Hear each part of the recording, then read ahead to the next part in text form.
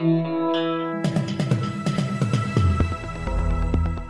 listening to the Batuta Advocates Weekly News Wrap on Desert Rock FM 96.5. Good day, everybody. My name is Errol Parker, and thank you for finding the time yet again to listen to the Batuta Advocate Weekly News Bulletin. With me in the studio, Clancy Overall. It still feels weird to be back in the office. It's a great day to be a Queenslander, the long weekend at our feet, and the most beautiful part of the world to explore. Which is where Wendell Hussey has been this week. If you've been listening to the Daily News Bulletin, you would have noticed the warm twang of Wendell's voice has been absent, because Wendell is currently at the Marlin Bar on Lizard Island, and we know that because he's just asked for another advance on his pay. Yes, it certainly sounds like he's been having the time of his young life. Yeah, it also sounds like he won't be getting another paycheck until July at this rate. Well, that's the way the cookie crumbles. Okay, let's kick this thing off. Starting with our most popular story this week, which again was one of yours, Clancy. The headline was, Donny, mate, I'm telling ya, Hawaii.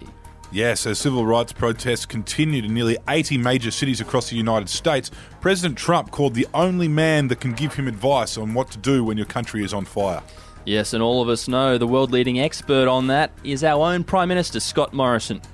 Scotty told Donny that, and I quote, "The best thing you can do right now is park your ass in Waikiki and ride this thing out." He also added that he'd get Jenny to pass on the details of where they stay to Melania. Moving on to our second most popular story of this week, funnily enough, also related to the current civil unrest in the United States.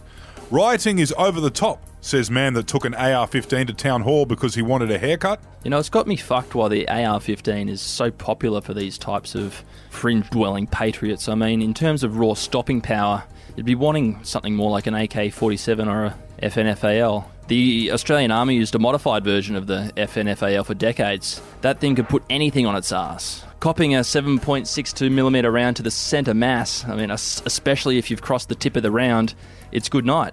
But I guess if you're planning to fight room to room, something more portable like an AR-15 might be a better option, Clancy.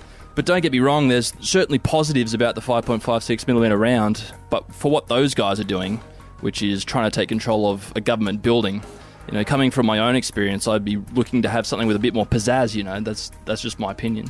Yeah, right.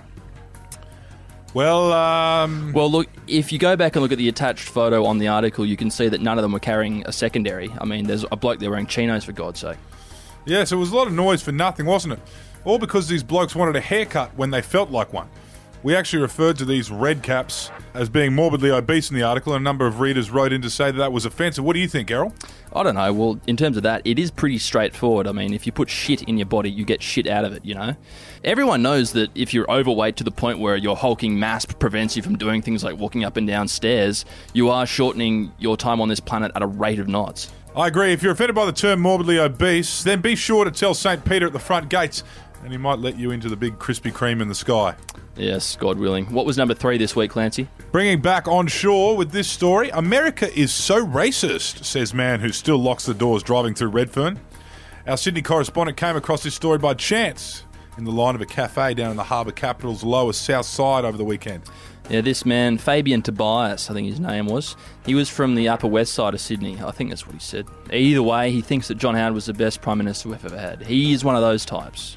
Ah, yes, I believe the correct term for that is Sydney's inheritance belt, which sits just inside the Bible Belt, right near Howard's electorate. Yeah, well, he probably owns 4 black puffer vests. Anyway, this bloke explained that the news coming out of America brings him great sorrow, but also gratitude that places like Australia don't have systemic race issues that stem out of colonisation, slavery and genocide. Then I wonder why he said in the same breath that he locks the doors whenever he's forced to drive through Redfern. Redfern being a part of Sydney synonymous with disadvantage and poverty until Bob Carr deported all the poor people from the area before the Olympics. Yeah, many people who commented on that article said that Redfern isn't very dangerous anymore, but people such as Fabian, who only like John Howard because their fathers liked him, still have issues separating the new Redfern from the Fern de la Rouge of old. Anyway, long story short, Fabian locks the doors because he doesn't feel safe in Redfern.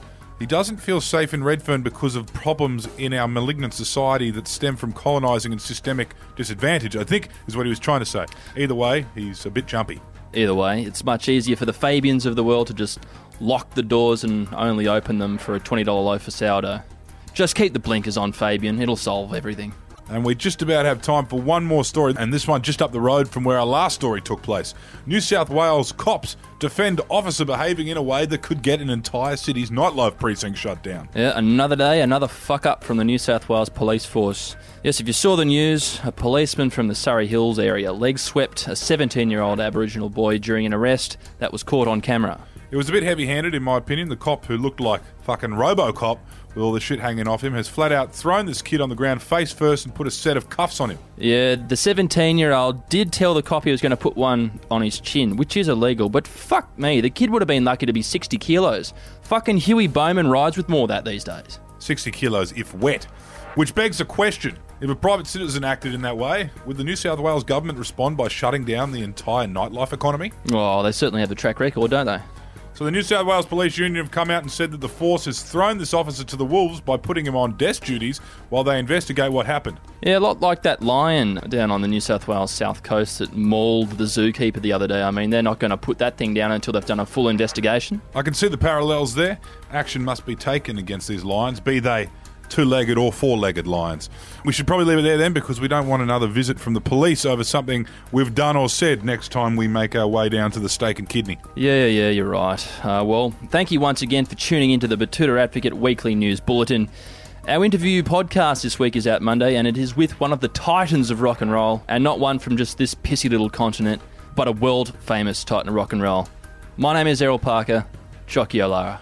That should give you a hint as to who we have on next week. And I'm Clancy Overall. Be kind to each other.